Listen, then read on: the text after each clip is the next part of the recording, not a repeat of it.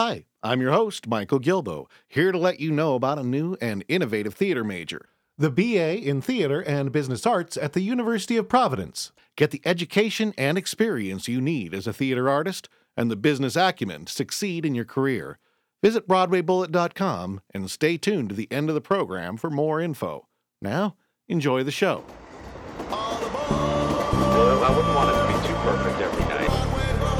It is live after all. Working at Lincoln Center, it sounds very huge and elevated, and that's what it feels like once you're working there, because Rent is about much more than just friendship, love, and musical theater. It was about something that shook musical theater.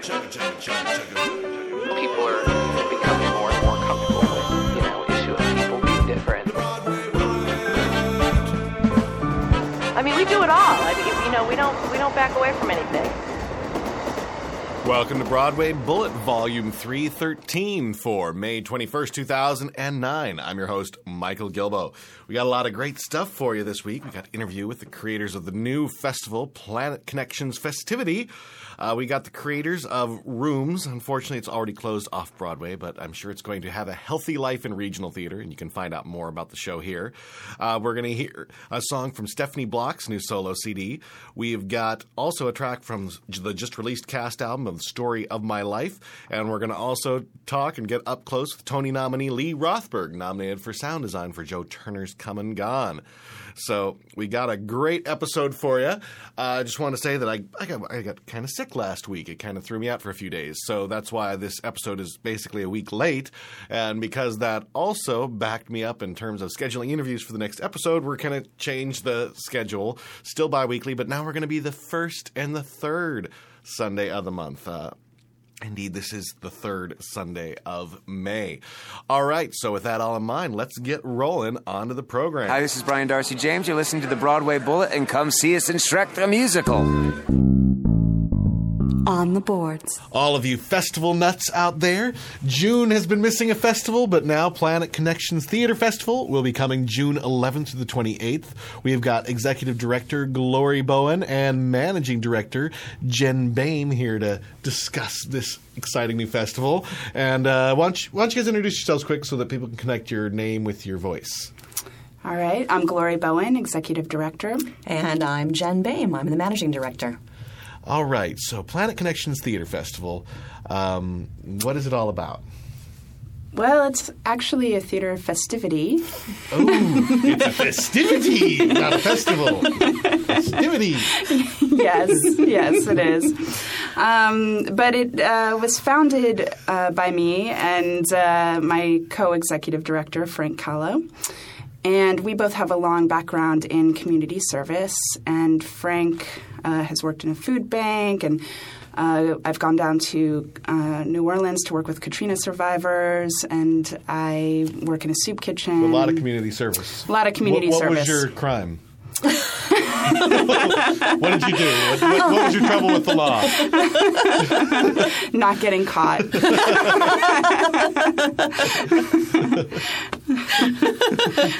Absolutely. So we wanted to combine our passion for community service with our passion for theater. Isn't it the same thing?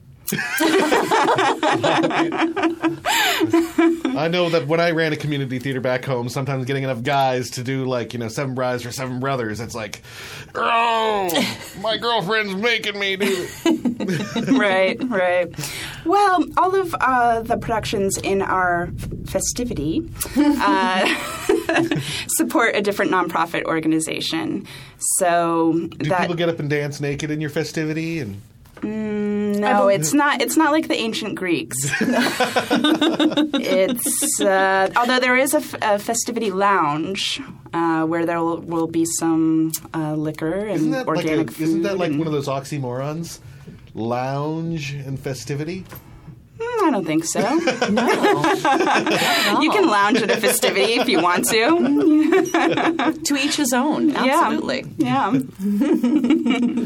So all the shows have, you said, a charity angle, helping out a... Yeah, they have a different... Had you mentioned that yet? I don't know. Yeah, they have a different nonprofit organization. There's 28 different non-profit organizations associated, like the Actors Fund, Amnesty International, ASPCA, Broadway Cares, Equity Fights AIDS, et cetera, et cetera. I mean, there's 28 of them. So. Are any of the directors of the shows going, hey, wait a minute, aren't I a charity case? Isn't Not theater yet. at this level a charity case? Not yet. But I do think it's important to inspire artists to connect with different social causes that they're interested in. So was it a problem getting any of the benefiting charities on board? No, actually, a lot of them are very excited about it because... Tell us about the ones that aren't. What she meant was they are all excited. Actually, they're all excited about it. And, but they are. They are, because they get a lot of press. And also, a lot of times they get money. A lot of the productions are donating part of their proceeds to the nonprofit organization. So... Well, I'm just going to, because, so before people forget, at the end of the interview or whatnot, I will mention people can find out more at www.planetconnectionfestivity.com, correct? Correct. All this information we go on. So there's 31 shows, is that right? Or is that... I think there's 35. 35, actually. Mm-hmm. And what kinds of material does this encompass? It ranges from everything from musicals to straight plays, comedies, dramas, adaptations of classics, a variety of different shows. There's a show about Cleopatra. There's an adaptation of Moliere's The Imaginary Invalid. There's a play about vampires called Suckers. There's got to be a play about vampires. Absolutely. Why not? They're benefiting the Red Cross Blood Bank. So, wow, that's... yeah. How's that for appropriate? We'd like you to come down and donate. Yeah, please come down and donate your blood. Trained professionals, of course. Yes. But a variety of everything, really. There's a show for everyone out there. Is there strippers? No. Damn it! Don't believe so. You lost me. But there is a play about Anne Sexton. I don't know if that interests you. And also Emily Dickinson. There's a play about her. Mm-hmm. And there's another play about Dorothy Parker. Yeah. I think they're all pretty attractive. And Cleopatra. Really. I mean, really. Yeah. What else do you need? Mm-hmm. You can go to Egypt. That's a musical, actually. It's a musical of Cleopatra, So, also, I understand, amidst all the various high-minded ideals with the festival, you're also going green with this. Well, Does that mean we're performing in the dark? No. I think it's like somebody else who rode bicycles to power a light. That'll be Glory. No, I'm serious. I talked to somebody who was like doing it as an angle. Yeah, I'm trying to get in shape, so I thought I'd, no, that's not what's going on with that. But we are doing a lot of other great stuff. We're making every effort really to be as green and eco-friendly as possible, really by reducing, reusing, and recycling. We're going to have recycling bins for glass, aluminum, plastic, paper.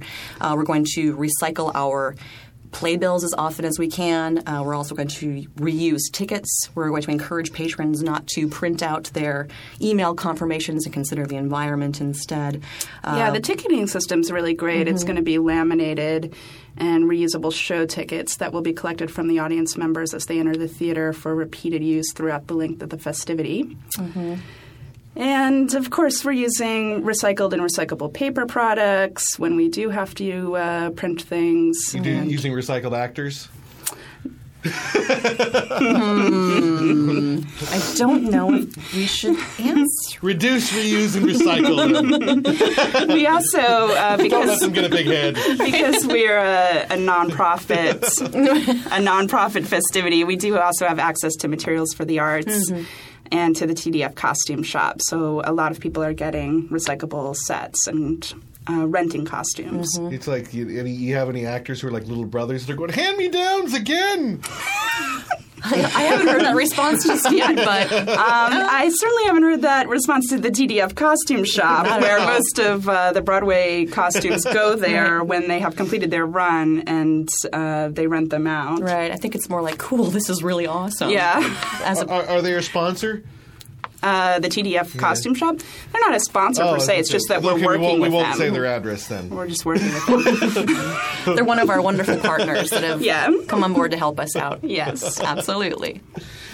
One thing, with all the festivals going on in New York, and it seems to be getting more and more of them, from an artistic level, okay, obviously you really got out your reason of why you wanted to do this festival. But beyond the altruistic reasons, why did you feel there's another festival needed in New York City? Well, I think that there needed to be a place where artists who were interested in doing eco-friendly theater and who were interested in being involved with these nonprofit organizations and supporting them could work. I think a lot of the other festivals are geared towards getting to the commercial theater level or that type of a thing. And I think that obviously we are more altruistic people, and that's where our focus is. And we want to unite with other people who are like-minded. And in this pool of with all these festivals and everybody looking to put on 30 shows, is there getting to be a point where we're getting saturated with? I mean, is it going to be a problem for all the various festivals to find good shows? No, I don't think so. Theater will always be popular, and people will always want to see it, and people will always want to do it. I myself go around and see productions at least once a week at the indie theater level, and I invite some of the artists that I see that I like and think are doing quality work to be a part of Planet Connections. And as we expand, hopefully we will have more quality artists. So was there a submission process at all, or was it just you talking to the people that you had seen, being familiar with the community? There was both. There's both. And I definitely make an effort. I mean, sometimes I go to the theater 4 or 5 times a week, and I've been doing that for 4 or 5 years. And so I think at the end of that, you certainly know a lot about the independent theater community and their artists and what you're interested in. So do you have a boyfriend? 4 to 5 times a week? He's either hating you or you don't have one. I do have a boyfriend. I do have a boyfriend, and he's also in the theater, and he goes to see the shows with me. Support. And that's how it works. So in this process, what were some of the... obviously we don't have time to talk about all 35, and so you're going to have to choose some favorites here for a moment. What are some of the shows that are most exciting you, not to say anything bad about the other ones? I think you should pick Jim because I have no favorites. Wow. The ones you didn't pick are going to be like, setting up a Facebook page and like... Oh, no. Flame Jen well, Bain. Right, exactly. Why don't you mention some of the ones that haven't gotten mentioned Right. yet? Well, I'm really excited by a show that's entitled Everybody Dies. Yeah. Really like the Lieutenant Because Bitterschmore. It's probably your cup of tea. It's very Exactly. I'm told bloody. it's bloody and sci-fi. violent. And everybody dies. And everybody dies.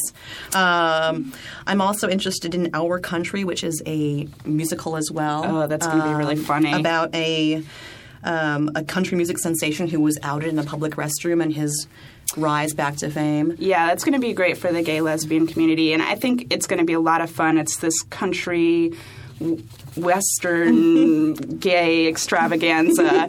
And I think that Pride Week is actually happening towards the end of the festival. So Did you know that most gay people don't listen to country? Did they think about that? I don't know if that's necessarily true. I don't know if that's true. I think a lot of gay people listen to They country. do, but they don't admit they're gay. Well, either way, they're going to love this musical. This I'm is from gay Montana. country. I'm from North Dakota. We are like-minded folks. So yeah, this is gay country music, though. I think they will. I think they will. It's a lot of fun. It's a lot Absolutely. of fun. And Child of And the when I was Hungry growing up in high Times. school, I would have said all country music is gay, though I've discovered the joys of country since then. Absolutely. And there's also a show called, I'm sure you have. Not sure how much further we should delve into this. There's also a show called Child of Hungry Times, which is a solo show. It's a poignant and funny solo show about the writings of a Soviet dramatist, and powerful evening filled with music, potatoes, and Russian jokes. Yeah, really. But Bridget's really amazing. She actually toured this show That's a quote over you there, want to and put on she your speaks. gravestone. Yeah, I'm amusing. she speaks. She speaks fluent Russian, and she toured it over there. And I think it's actually going to be touring around Canada next. So it'll be very Is powerful. it on one of those Canadian festivals? I don't think it's in a festival. I think she's actually just touring it theater to theater. But you could ask her. You know, Absolutely. I'm not sure. So that's a number of the shows that we're really excited about. There's also a show called Weight of the World, about scientists underestimating the pull that an individual can have on the planet. And It's sort of a dark love story. It's directed by this guy, Jeremy Bloom, who does some very striking visual work as a director, who definitely has, is forming a big name for himself on the indie scene right now. So we've got good stuff. So being that this is your first festivity, right? Thank you. Festivity, planetconnectionfestivity.com. What have been the biggest surprises in terms of workload, or what proved more difficult than you thought it might be getting this off the ground?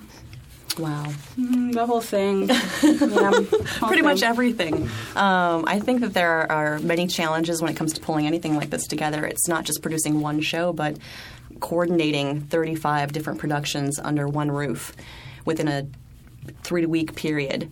And they're all whiny artists. No, they're all wonderful. We've really put together an amazing. Absolutely, They are. I love artists; they're wonderful. But you talk to any producer I've seen, and then all of a sudden they become whiny. Well, I think They that all want to have lights. They all want to have time to rehearse on the stage. I think that we attract artists who have altruistic natures. absolutely, and I think that everyone has been very accommodating. Are they so altruistic? No. We don't need any tech time. Let them have 2 more hours. No. I mean, they want their work to be a quality, but we do too. So Absolutely. I think we all have the same mission, and that's the most important thing, which has made it easier than it might be otherwise. Yeah. But I think, scheduling all of these productions together under one roof in that limited amount of time is certainly been a challenge. But everyone's been very accommodating, extremely kind and generous and understanding. Our staff is really great. And our staff actually walked in the Revlon Walk for Women's Cancer. They raised over $2,000 for that nonprofit.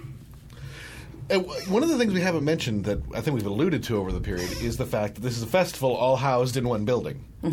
So people in the middle of the awful heat and humidity in June don't have to go running across town or around the village to see multiple shows, right? Correct. And it's air-conditioned spaces. Good! There's a lounge should you want to see a show, and then there's a You can hang out in 30-minute between window. shows. Yeah. Absolutely. What's that?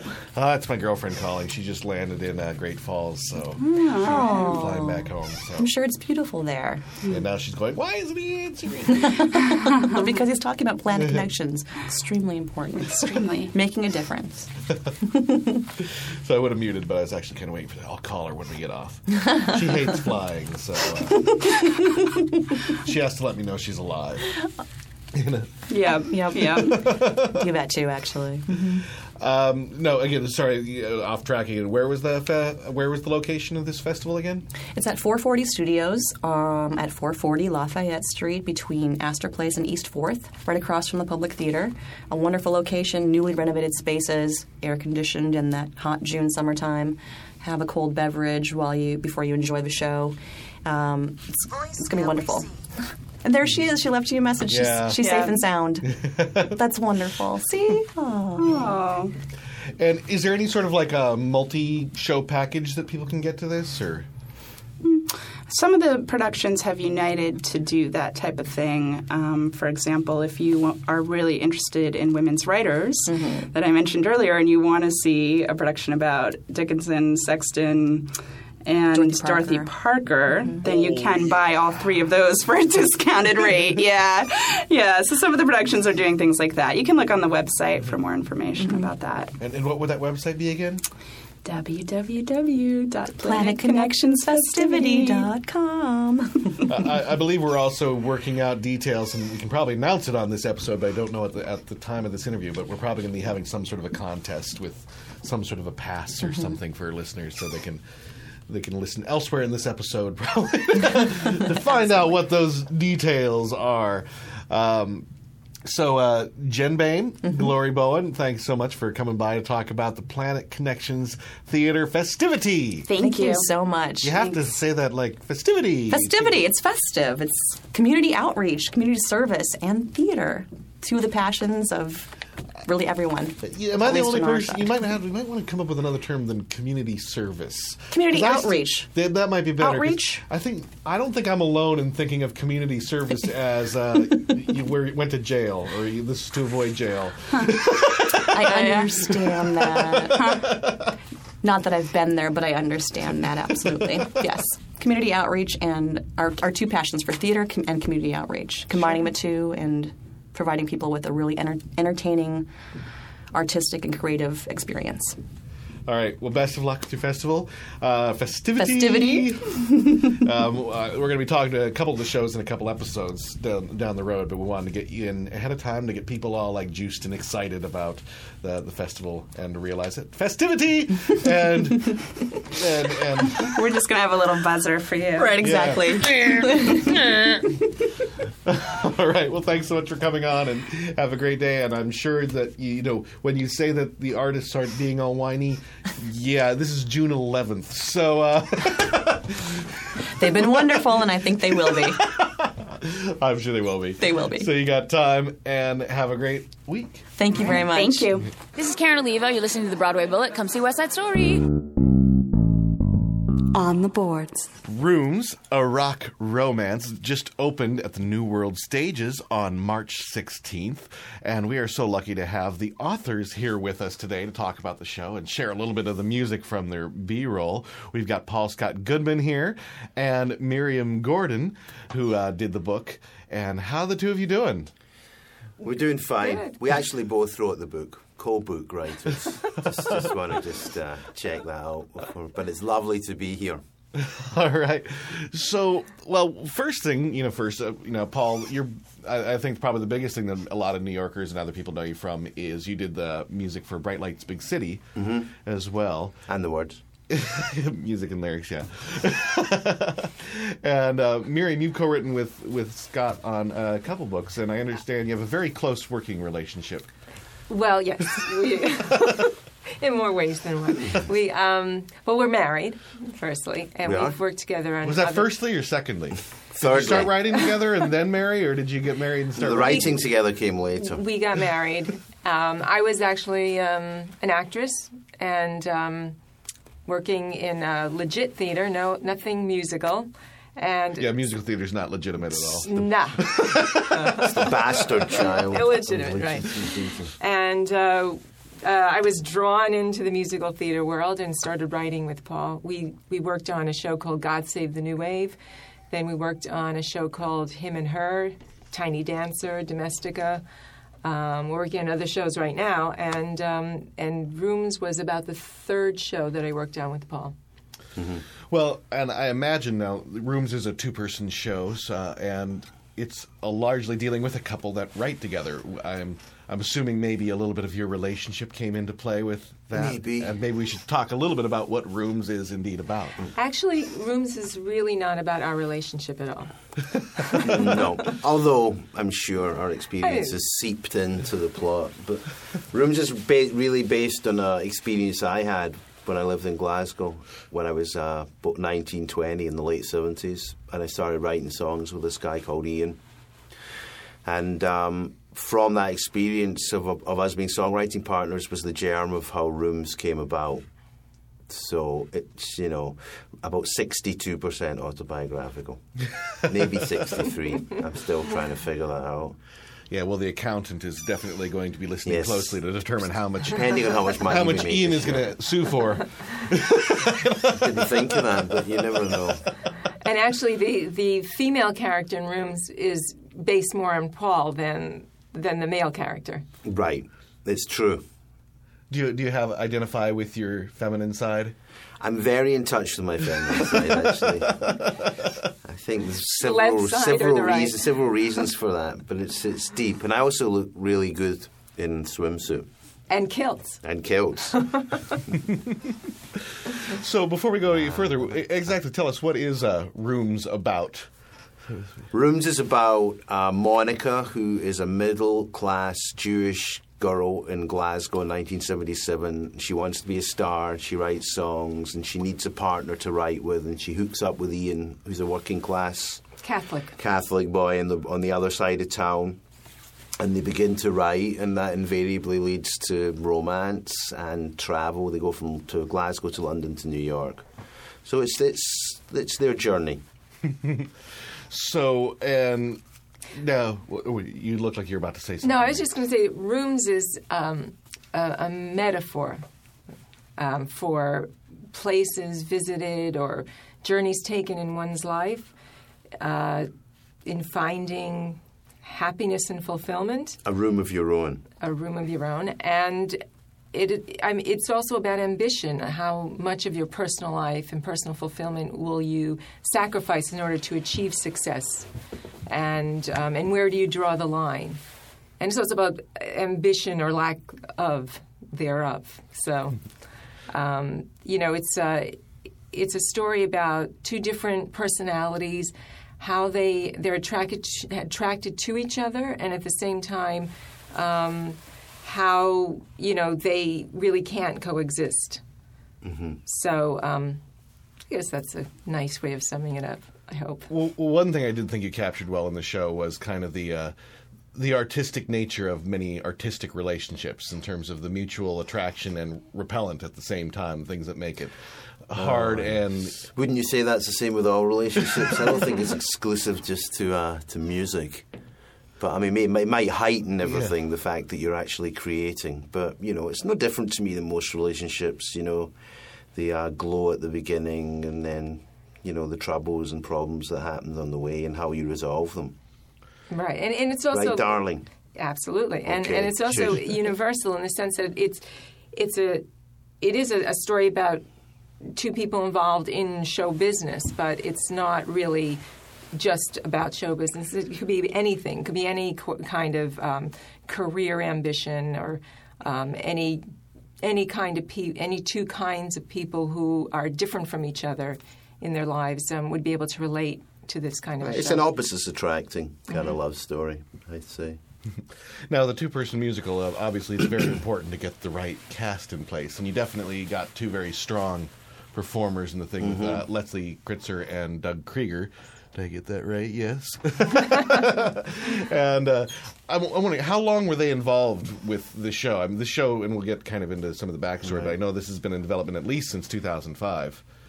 Doug actually auditioned for us last April before we went to Washington, and he gave a great audition and callback, and we did the production over summer, and he's great. Very consistent performer, total professional. Gives it his all every night, and he was an amazing find for us because I don't think anybody had ever heard of him. No, not before he came in the room. No. And he was a bit mental in his audition, which I actually thought was a big plus in my opinion. And Leslie Kritzer and I have talked about working together for several years. She was actually meant to do the New York Music Festival in 2005. But she got, I think she got the Trailer Park musical. Right.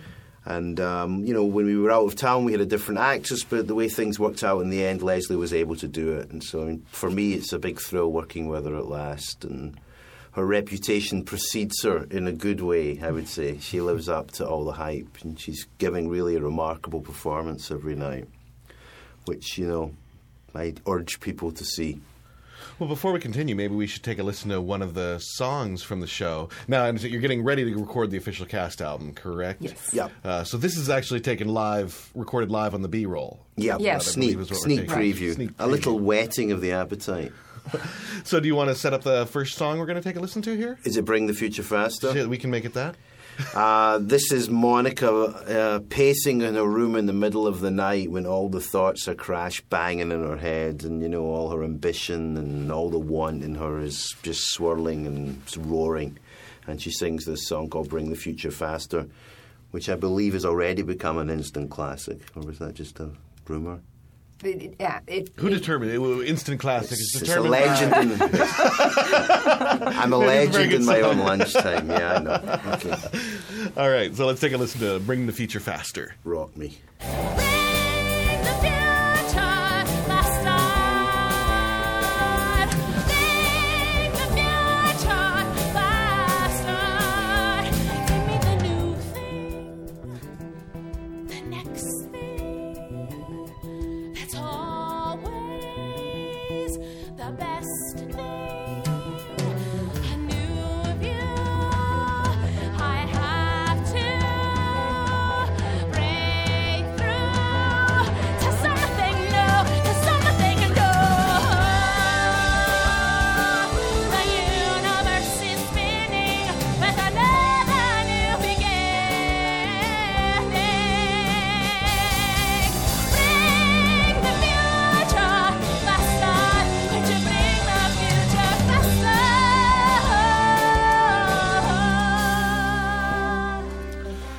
One thing I noticed, there's been a lot of so-called, rock musicals out there, and a lot of them seem to be very little rock. Mm-hmm. It almost seems to be just like saying more like, oh, it's not Cole Porter. But you actually bring in a lot of actual, I heard a lot of rock hooks and actually, a lot of stuff that blended in well with, it seemed almost like your choruses were a little bit more kind of like meant to be like radio sounding rock kind of things, and then the verses went into more musical theater territory. Was that like a kind of a conscious thought as you developed that? I think it's just, well, my background is, a lot in pop music, so I'm always into the hook and the chorus. But, my goal in my career has always been to cross pop songwriting with musical theater writing. Also, you write on 12-string guitar. I write on That's guitar. how he composes, which is very unusual. But lyrically, in musical theatre, the goal is, that the lyrics push the story forward, right? And they tell you more about the character and they tell you more about the plot. So if you can achieve that and at the same time have some kind of pop sensibility with a catchy tune, I think you've got something interesting. Because I think people who say rock musicals, it's basically just if they have an electric guitar involved, it's a rock musical. And to a lot of people, I think that just precludes musical theatre writing craft. Because, that's what it is. Rock and roll is all guts and sweat and big chords, and musical theatre is total craft. You've got to work it and rework it. Right, and even the book in Paul's type of music revolves around his songs. The show is driven through the songs. And so we try and put as little dialogue as possible and drive the show through the music and the songs themselves. They're links. But at the same time, I think that many of the songs within Rooms are liftable in their own right. And you could take this, like Bring the Future Faster, out of context, and I think it would stand up as a pop song on its own. And, when people hear the album and people heard Bright Lights, Big City, they had similar comments. But I think this whole idea of, rock musical, it's such bullshit because it's so, rock has been so part of our culture for so long. And, I guess the older guard in the musical theatre establishment automatically recoil when they hear the word rock music. So there's a certain prejudice against them. And I've always found that very interesting, considering, of course, musical theater's origins were in the pop music of the time. Yeah. Right. And somehow that didn't seem to want to evolve as popular music evolved and changed. Right. Well, and then I guess there are those who come to see the show expecting a rock musical, and then they're disappointed that it's not a rock musical. I've had complaints from rock people. Oh, you call that rock music? Why? Because your ears didn't bleed, after the show. So, well, you can't please everybody. Although God knows I've tried. The interesting thing also is some people feel that this show has the feeling of a play, even though it's almost completely sung through. And I guess some of the way the songs are interwoven with the story and the dialogue, it all kind of has a feeling of a story being told in the same way that a play would be told. Right. But if you actually really look at it and listen to it, it's really mostly sung through. Yeah, I do agree that it did seem to kind of have that more like kind of organic feel of something maybe more like The Commitments, except for the lyrics, told the song a bit more. Now, this also had its origins. I'd like to bring this up, considering we do, are the official podcast for the New York Musical Theater Festival, every year. That this did have its origins. At least some of its First early production origins. was there. I was friends with Chris Stewart. I knew him for a while, and I guess we like with Chris, me and him were always saying, "Oh, I'm going to do a show," and we eventually came out that we did it. It was in 2005. And it was a big springboard for us. That's where we met our producers, and they optioned the show from there. And we were working with Scott Schwartz. It was the first time we did a time, production with a Scott. director. Mm-hmm. And we had Natasha Diaz and Jeremy Kushner played the parts in the festival. In fact, the New York Times came to review our show on our first performance. First performance at a festival. That's like not only that, they came to review our show an hour after we had just finished Tech. We'd finished Tech, and I would add they also reviewed it as if it was a Broadway show. Right. We came out with quite lots of fun. It was a good experience. I don't think I'd want to do it again, because you really got to be young. And crazy. And totally committed. But having said that, it's a great thing, and I support Isaac Hurwitz in everything he does. I think they do a really amazing job, and it is like the Sundance for new musicals. Now, one thing I bring up occasionally, because a lot of people don't realize how long the development process can be for a musical. As you said, this was done in 2005, and your producers optioned it at that point. And had already been working on it for 17 years. Well, 5 actually. No, 1999 I started writing it. Right. Does it get frustrating over the past 4 years as it's been optioned by a producer? And how do you? 4 years. It's always frustrating. From a Miriam, and that's not even a long time. 4 years. It's like a blink of an eye in the world of musical theatre. But I always try and work on 3 things at once. Right. It's not as though we've been working on the show consistently for 10 years. I came in about 8 years ago, I'd say. And, we've been doing other things, and then we would always go back to working on it, and, depending on what situation arose. Artistically and business-wise, sometimes you just need a break from a show, right. So you hit a wall with certain things, in the script, and also the business being is you might get interest, but it's still going to be a year to your first production or something. So... yeah, I've been working on a show called Alive in the World, and Miriam and I are writing this new show called Easter House. Right, and I'm working on a show called Not for Better, which is divorce. about divorce. I'm not involved in that one. So. And also we're planning on bringing Bright Lights Big City back to New York, so we've begun working on that.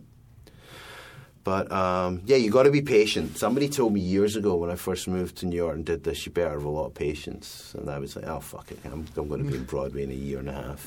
That was a long time. But now Rooms is nominated for 3 Outer Critics Circles Awards. That's right. Circle Awards. That's what it is. Right? Yes, OCC. that was nice. OCC. We love you. I'd also like to mention that all Drama Desk members have been banned from the theatre. Is that a joke or is that serious? Well, I'm serious. If other people want to take it as a joke, they can. If anyone wants to join in this cause, I'm thinking about all this. We give people free tickets to our show so they can come and diss us. We give the New York Times thousands and thousands of dollars to promote our show, free tickets, and then they come and fuck you up. There's something really wrong in the way everything works. So, outside of writing the script and making it as good as you can be, that's one issue. I think the way that the business works and, the emphasis on getting these reviews from certain papers or getting certain awards from certain idiots, it's just way overblown. So, except the OCC. No, the people who nominate us, I love. In fact, I'm going to give them a pair of tickets instead of one ticket. All the Drama Desk tickets are going to the OCC for next year. They love me out of town. New York, I'm not so sure about. Well, why don't we take a listen to... Now, next song we're going to hear is a solo from the other actor, Doug Krieger, correct? Clean. Yeah, this is when he has a problem with alcohol and he finally decides he's got to get himself together. So without giving too much away, that's the emphasis of the song. All right, well, let's take a listen. Yeah. Hi, my name's still Ian. I fell off the wagon. Now I'm back on. Man, the ride is bumpy. God, I love the drink so bad. Feel like I'm a little laddie playing football with my my daddy getting all emotional. 1 minute I'm happy, then sad. Still the rhythm of the alcohol keeps kicking as I hit the wall. 90 days and counting now. This guy is coming round. There's a center to him now. In the music he is finding ways to navigate somehow. A million wakened sounds, muddled head become unclear, self-assured and bloody scared, just like all of us these days. So, as we mentioned, the cast album, I heard announced that. When are you guys going in to record the cast album? The producers are just about to do the deal with Time Life Records, and it looks like we're going to start recording next week or the week after. We're just finalising the date. But that's going to be a big thing, very exciting for us to do that. Yeah, well, we'll definitely have to feature that when the cast album comes out. No shit, man. Oh, definitely.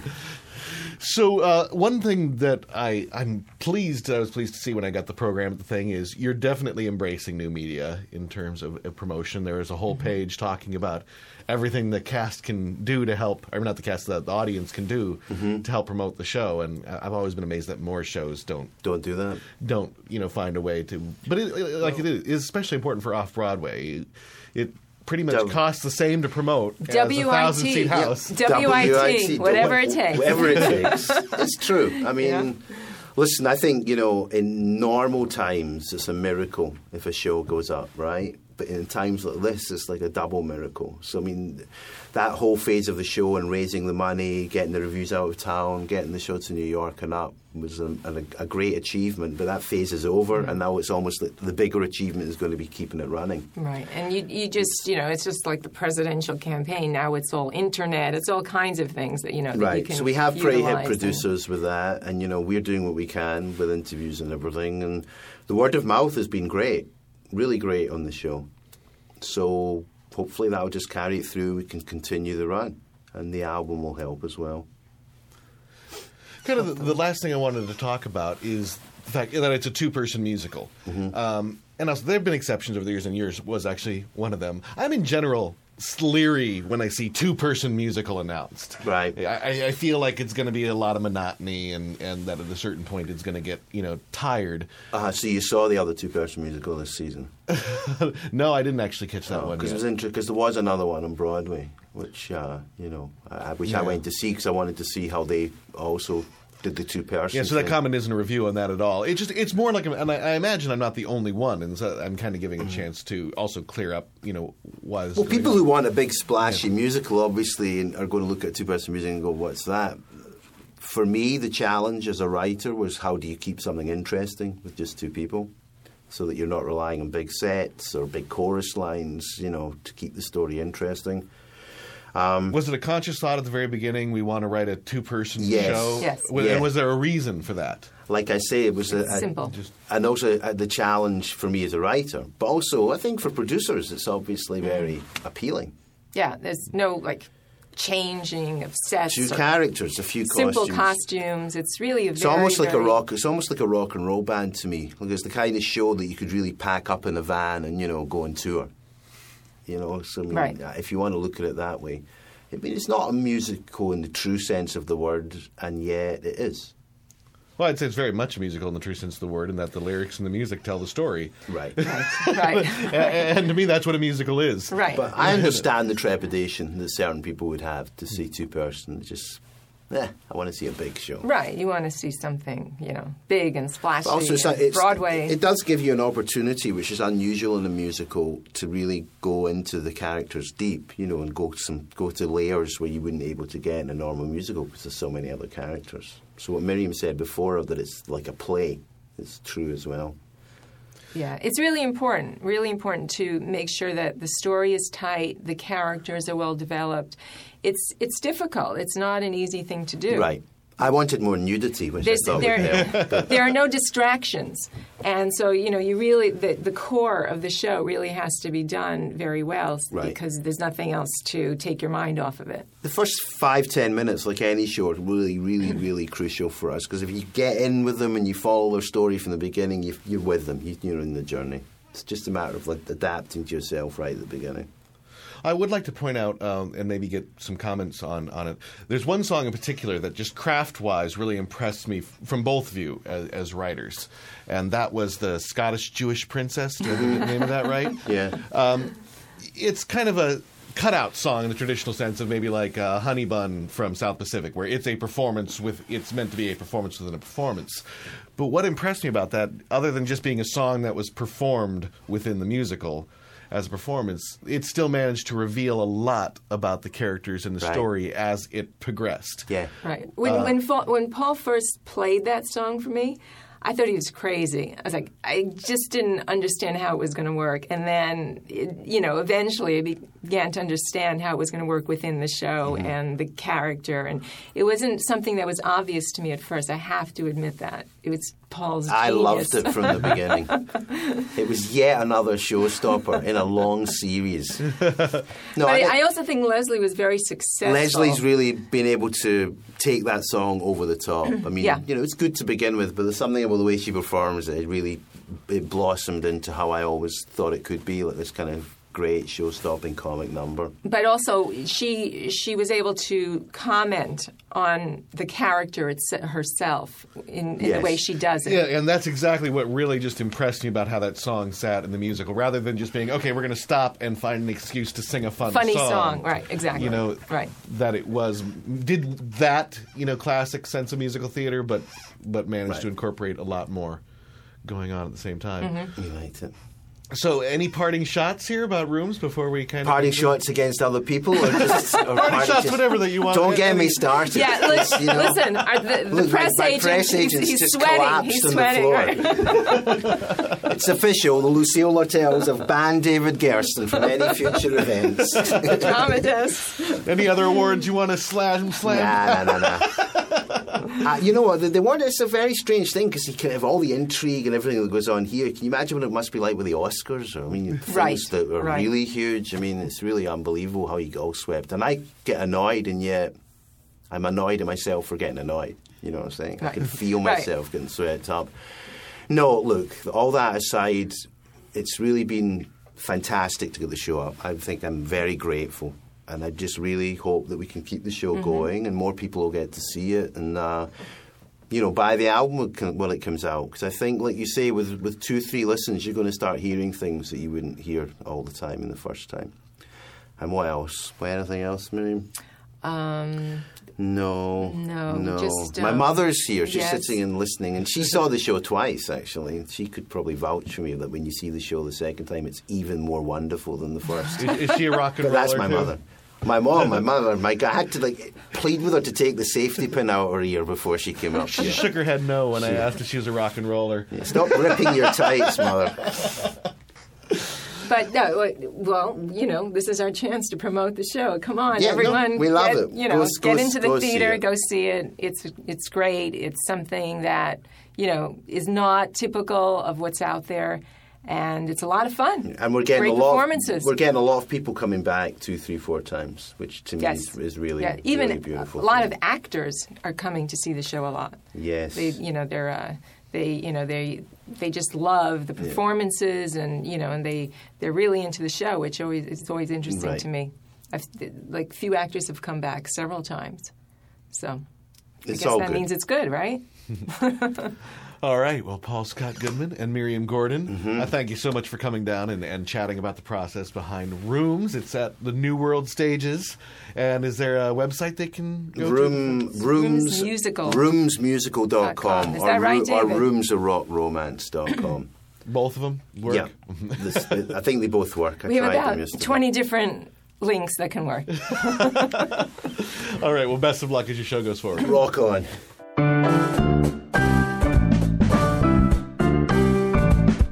Listening Room. Stephanie Block has appeared as the Green Witch Elphaba in Wicked. She headed up the Pirate Queen, and now she's in 9 to 5, and she's also, in her busy time, released her first solo CD, This Place I Know, out on PS Classics. And here's one of the songs from the CD, Making Good by Stephanie Block. That hatchet-faced hag who is pointing at me with a sneer, I don't see her. Those giggling girls with the whispers they want me to hear, I don't hear them. The boy with the spitball behind me, if I suddenly turn, oh look, he's lost his nerve. Right now I'm their prey, right now I'm their quarry. But there'll come a day they all will be sorry, and sorry will be all that they deserve.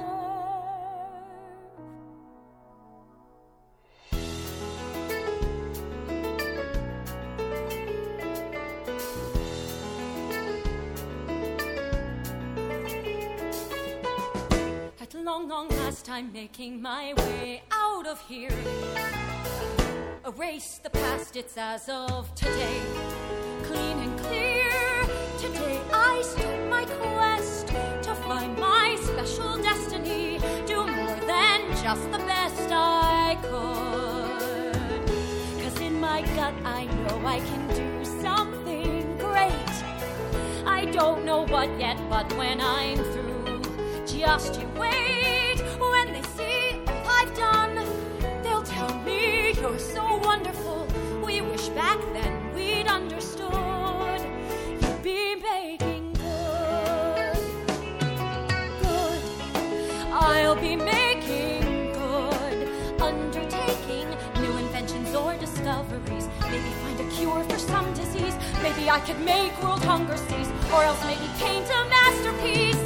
Something that astounds, something that amazes, something that has everybody singing my praises. At long last I'm taking my turn, and my, oh my, just watch how fast I'm going to learn how to fly. Just watch the lightning strike, and when they see what I can do, all Oz will love me like they should. In all likelihood, once I'm making good,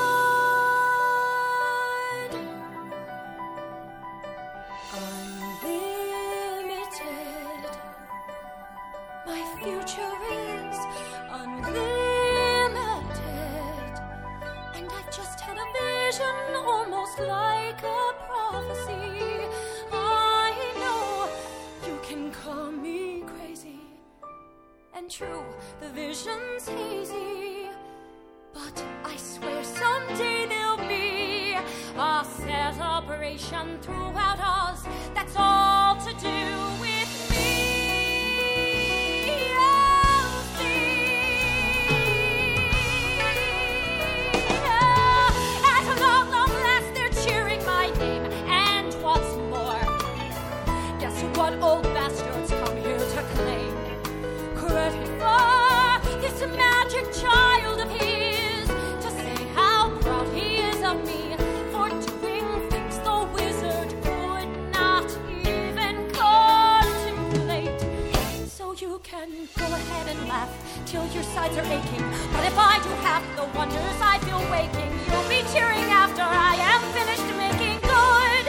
No, not making good.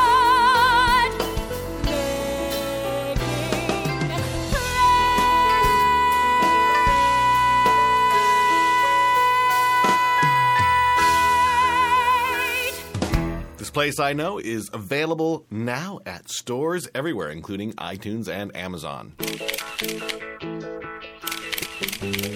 The Producer's Perspective. Hey everybody, it's Ken Davenport with theproducersperspective.com. You know, ever since I was a little kid, I was somewhat of a computer geek. I was the kid that when my parents took me to the mall and said, okay, wander around for a couple hours and meet us in front of the JCPenney at 2 o'clock, I would just run to the Radio Shack and hop on a TRS-80 terminal and stay there for the whole time until it was time to go. And that love of computers definitely stayed with me through my childhood, and the Apple IIe and the TI-99, Commodore 64, and all the way up into the computers which are in front of me now. And it stayed with me in my professional life as well. It was 1993, and I was a production assistant on My Fair Lady. In 1993, computers were still relatively new, especially to the theater, which, as I've said before, is about 10 years behind in technology use. So when I said that I could use a computer and type up a rehearsal schedule and add some clip art, they put me to work right away.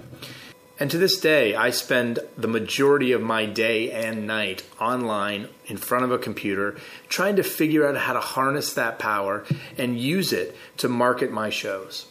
So I thought I'd take this podcast to share with you my 4 simple goals of internet marketing.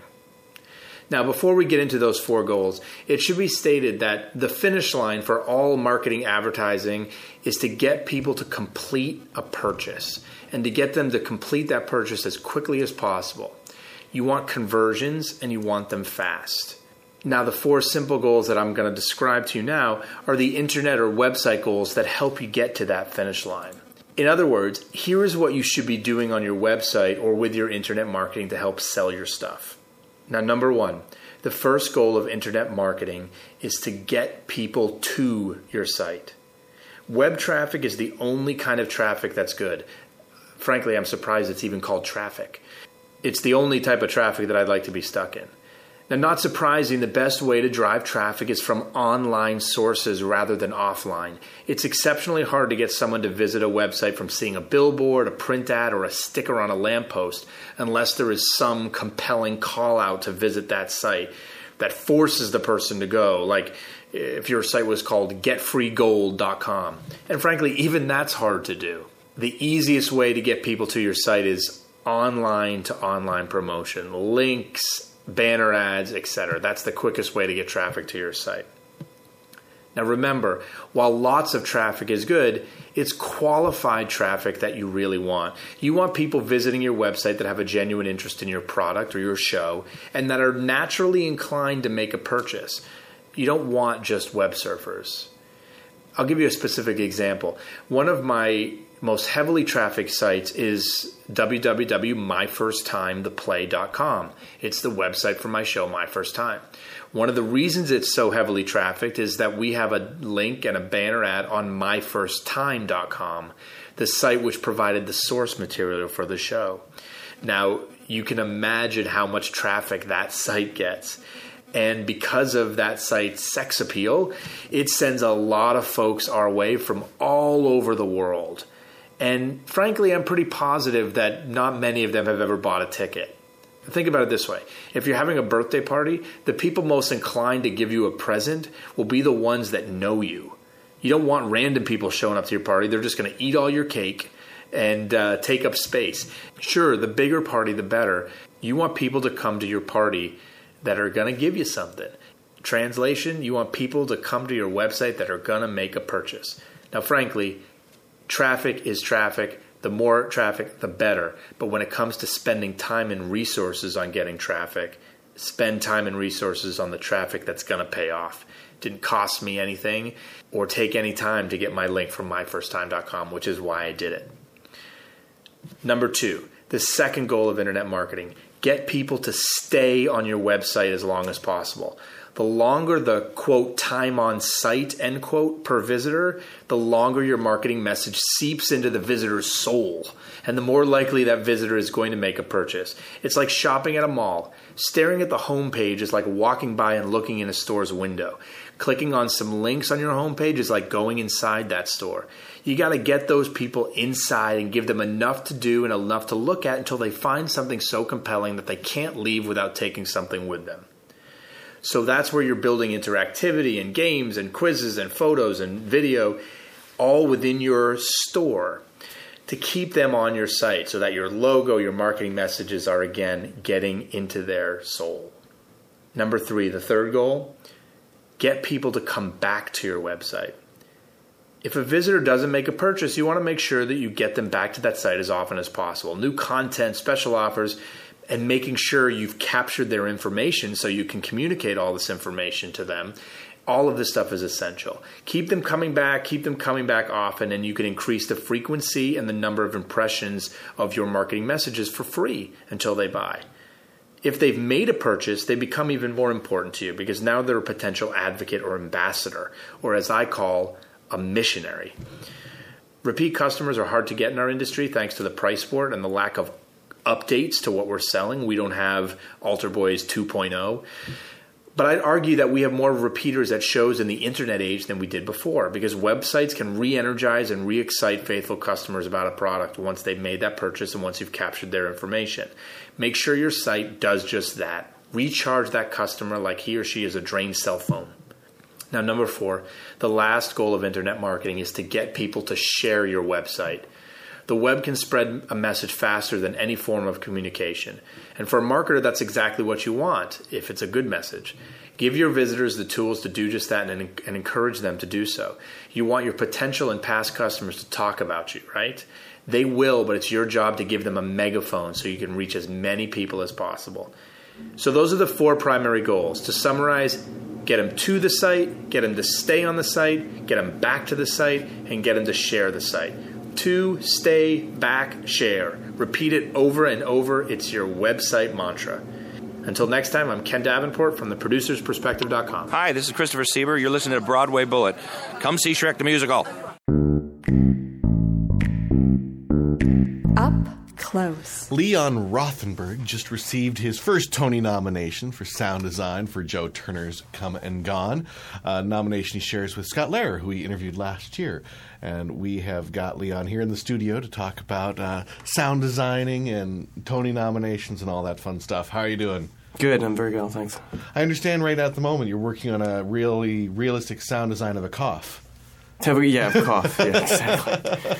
Something. You could say that, yeah. Picked up a cold over the weekend after all the excitement over your Tony nomination? Yeah, on and off, and then it hit again yesterday, so... So, tell us a little bit about your work with Joe Turner's Come and Gone. Sound design is a very kind of it's a hard thing to talk about, isn't it?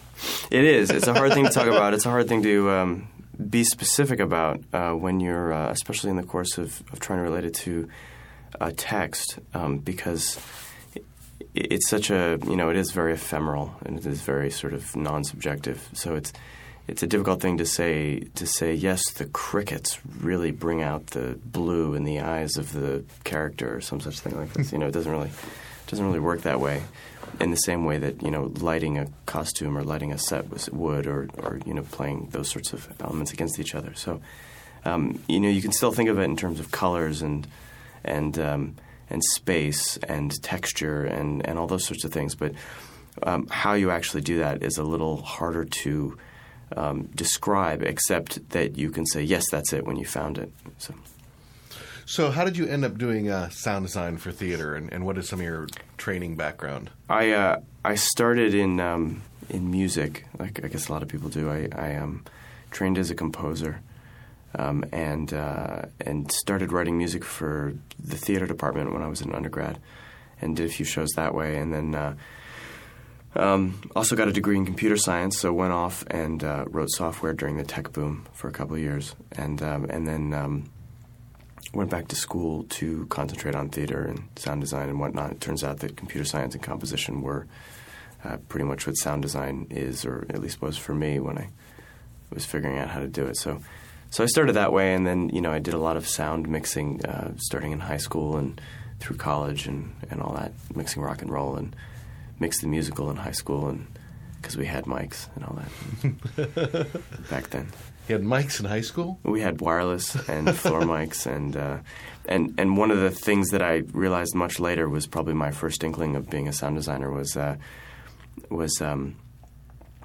we had the high school auditorium had a main stage in the middle and then 2 side stages where we would play smaller scenes, and we had floor mics for the side stages, but the amplification still came through the center cluster or the center one, and it really bothered me that the voices didn't sound like they were coming from the side stage. They were coming from the center. So had I solved that problem, I'd be a lot farther along when I started, perhaps. But that was a I guess I didn't realize it, but that was a sound designer mind starting to wake up, I suppose. Now, how long have you been working? You've worked on a couple shows with Scott Lehrer, correct? Scott and I worked on 3 other shows together. I met him through a mutual friend from Los Angeles, a puppetry artist named Janie Geyser, who, when I told her I was moving to New York, she said, oh, well, you should, this guy did a lot of work for me. You should get in touch with him. So I got in touch with him. We chatted. There was something maybe I could have assisted him on, and he, but the scheduling didn't work out. And then a couple months passed. The scheduling changed. It did work out, and so we did that. And then I moved into a studio space in his studio space to have an office that wasn't in my house, and kind of just collaboration went from there, I guess. So, what other areas do you still pursue in recording and sound design and composition and whatnot? Composition when I can, so a couple of times in the last few years when the show has needed something, but sort of in between projects to try to keep the chops up. Still do a film project every once in a while, like a small thing or something with Janie actually, but mostly live theater and live sort of events. I've done a couple of shows with Cirque du Soleil and that sort of thing. What is it? Cirque du Soleil, what have you done with Cirque du Soleil? And I imagine there's a lot of kind of craziness there. There is. It's pretty cool because they're always on the bleeding edge of technology and able to support it. So you get to try out a lot of you're not really you get to try out a lot of ideas and a lot of things and explore, and there's time to explore. So it's a lot of fun, and the shows are very exciting. So you got anything coming up in the pipeline? A few regional shows over the summer, and a little film that I'm working on right now, and that sort of thing. But at the moment, it's a little bit vacation-y, which is fine. So I'm getting the impression that you fill up like 80-90% of your docket with actually theater-oriented work. Is that? Yeah, that's probably fair. Yeah, is that pretty common? It seems like there wouldn't be that much work in sound design. It seems like you'd be working for like a few weeks getting a show going, and then... Oh, no. It's the same. It's not quite as long as a director or a seating designer would work on a show, but I mean, it's for a regional show, you might be out there for 2 or 3 weeks, but have a couple of weeks of prep before that, and then for a Broadway show, it's anywhere between 2 to 3 months to 4 months to 5, 6, depending on what the prep time is. There's some shows have a longer production period. The Cirque shows have a 12-week production period, so that you work on that for quite a while. But nothing lasts 2 weeks. Well, that's good. Any advice for people who are looking to get into sound design with theater? Yeah, work as hard as you can, and then try to work harder. And if you have an idea, try to implement it. Don't stop short on anything. Just work your ass off, nonstop, because it is a difficult business, and it's a difficult business to succeed in, and it's a great job, but it's a hard job. So my advice to anyone is if you think you're working hard enough, you're not, and you should work harder. All right. And, of course, enjoy it, I suppose. You should enjoy it, too. So just a couple of shows, just to wrap up some of the shows that you've worked on, very prominent. You've done The Coast to Utopia, South Pacific, Impressionism, and you're Tony nominated for Joe Turner's Come and Gone this year. So, Leon Rothberg, I thank you so much for coming down, and best of luck come Tonys. Thank you.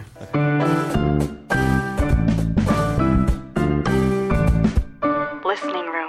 The Story of My Life may have had a too short run on Broadway, but PS Classics has decided to release the cast recording featuring original talents Malcolm Getz and Will Chase, and the cast album is out now everywhere, including Amazon and iTunes. Here's one of the songs from that show. Here's Where It Begins. Something is approaching, Alvin. This is where it starts. My God, you're dull. Tuesday's embryonic idea. Wednesday could be climbing the charts. Ah, look at that snow. Suddenly, imagination percolates and spins. Excellent packing qualities, a light dusting of powder. That's the ancient art of creation. The perfect combination. And here's where it begins. Come on, let's go outside. Shh. A spark can be extinguished, Alvin, with the slightest move. Let me fan this flame of a thought, at least until I'm into a groove. it's not gonna last forever. Ideas are just visitors, ephemeral and rare. I just need something down on this paper. Still nothing there. Look up from your page, Tom. Where's the inspiration? A writer needs a muse. I need some inspiration. There's not much here to use. If you need me, I'll be outside maintaining a tradition alone. Aren't you a little old for that? Ideas are important, but ideas aren't enough. Next, you need a viable outline, then the work gets tough. And that's the part that separates the children from the men. Then your only friend in the world becomes your favorite pen. I'm making a snow angel! Structure. You struggle with structure and form. Working out one little spot, a twist of the plot, but still you're just getting warm. Patience. With patience you finish a draft. Assuming you get to this part, it's 10% art. Really, it's more about craft. And rules. The rules are swimming through your mind because you memorized each textbook and lecture. Every detail is reworked and redefined. Building stories is just architecture. Look at me, Tom! Look at me! Oh, I got snow down my pants. But it's elusive, Alvin. It's like angels in the snow. Turn your back, and there they go.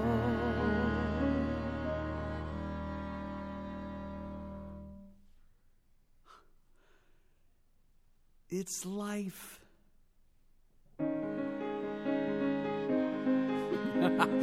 Stand back, Al! Here I come! Everything is starting, Alvin. Everything is real. Make your angel right over here. The snow is just ideal. If only for a moment we'll have perfect angel twins. Thank you for the fine demonstration. Now move out the way. This might be the most inspiration you have felt all day. That's the ancient art of creation, proudly on display. And here's where it begins.